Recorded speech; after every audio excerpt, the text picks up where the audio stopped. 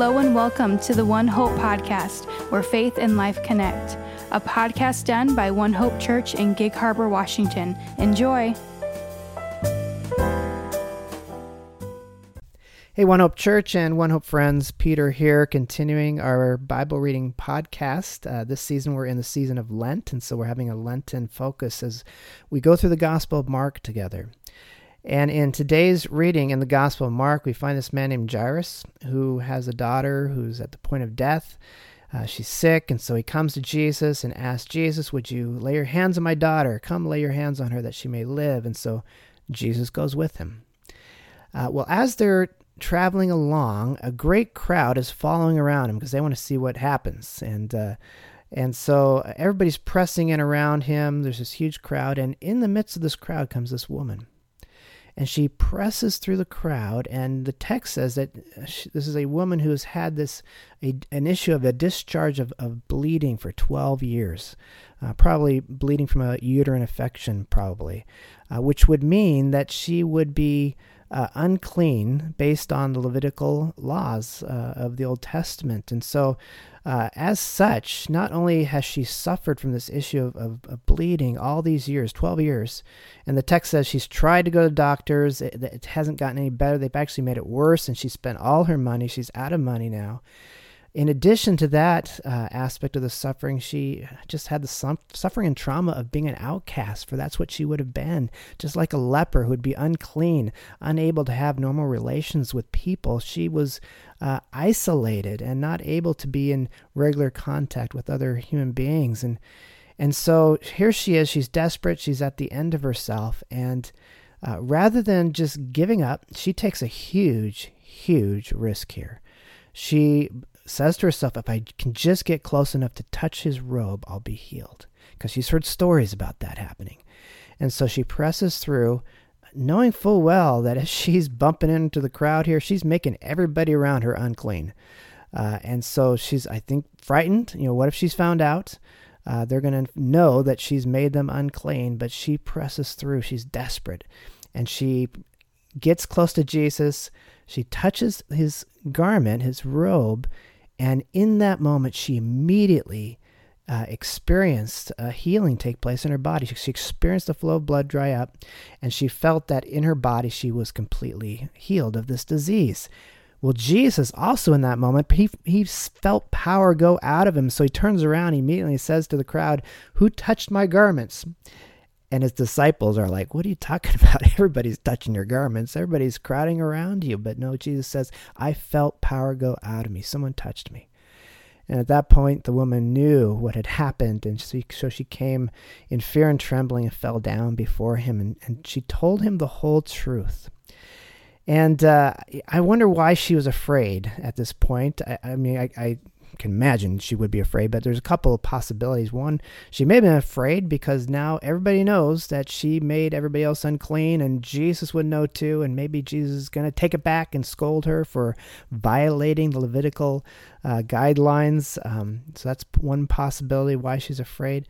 Or it just may be she was afraid. Remember in the podcast from yesterday that Connie led us through of the calming of the storm and that power encounter, when the disciples witnessed that they were terrified. Who is this man who controls the winds and the waves? And so, we read these stories over and over again, and so they become kind of they become normalized for us, I guess, a little bit. But if you really experience this, the power of God flow into you, and you be healed of something that you'd suffered for 12 years, that would shock you.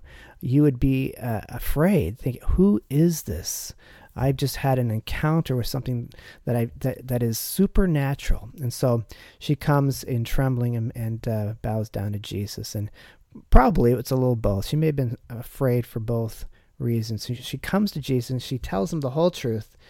And that is surprising to me too. I don't know if she had to tell the whole truth, but apparently she didn't hold back any details. Obviously she didn't, because we know the story. We know the details of the story and her bleeding condition, 12 years and all of that.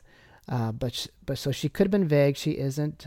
She tells the whole truth. And Jesus says, as a result, your faith has made you well. Go in peace. Go in shalom, wholeness.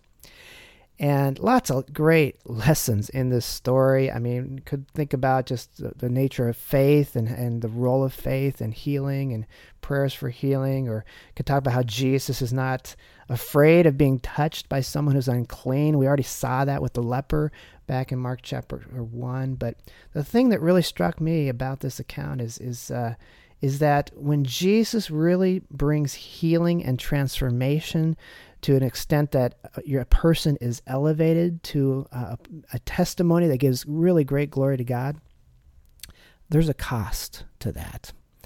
Let me explain. If you think about all the stories that we're looking at in the Gospel of Mark, these are all real people. This is not made up. And these are nobodies in the eyes of the world. I mean, these would people, if these events didn't happen, if they weren't recorded, they would be in complete obscurity. We would not be talking about them now. And so think about this woman. For 12 years, she's tried to be discreet. She's embarrassed over her condition. She's been in despair, I think even trauma over her condition. But her healing is not complete, I don't think, until she comes trembling and tells the whole truth. And Jesus does, I think, a deeper work of healing too, of not just the physical, but at a deeper emotional and spiritual level, and just that contact with the Son of God, speaking those words of healing and affirmation to her.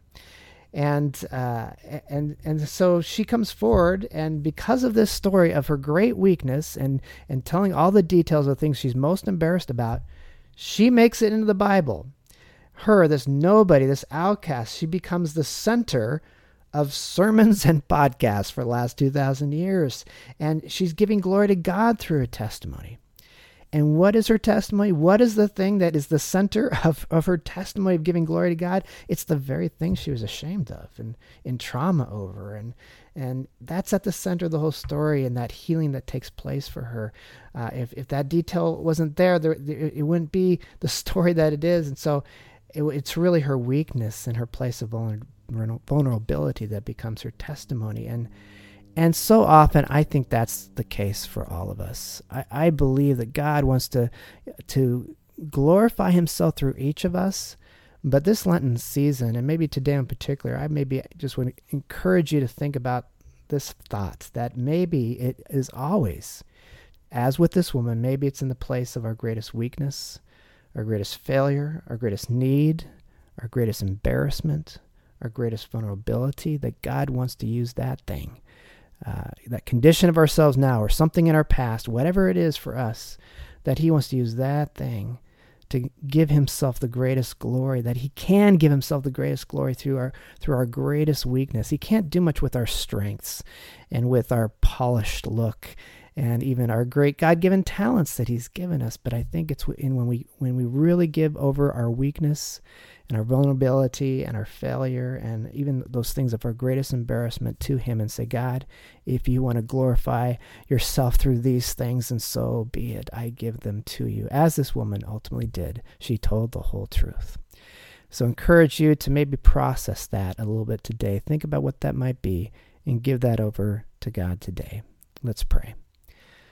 Lord Jesus, we thank you, Lord, for how you spoke to Paul in his weakness. And he prayed 3 times that something would be taken away. And each time the answer was no. And God said, my power is made perfect in your weakness. I'm going to glorify myself through you, Paul. And this weakness it's part of your story. It's part of how I'm going to do that. And so, Lord, we give our own weakness to you today, and maybe give each of us grace to identify that thing. It might be a thing of pain as we think about that, our past, our present.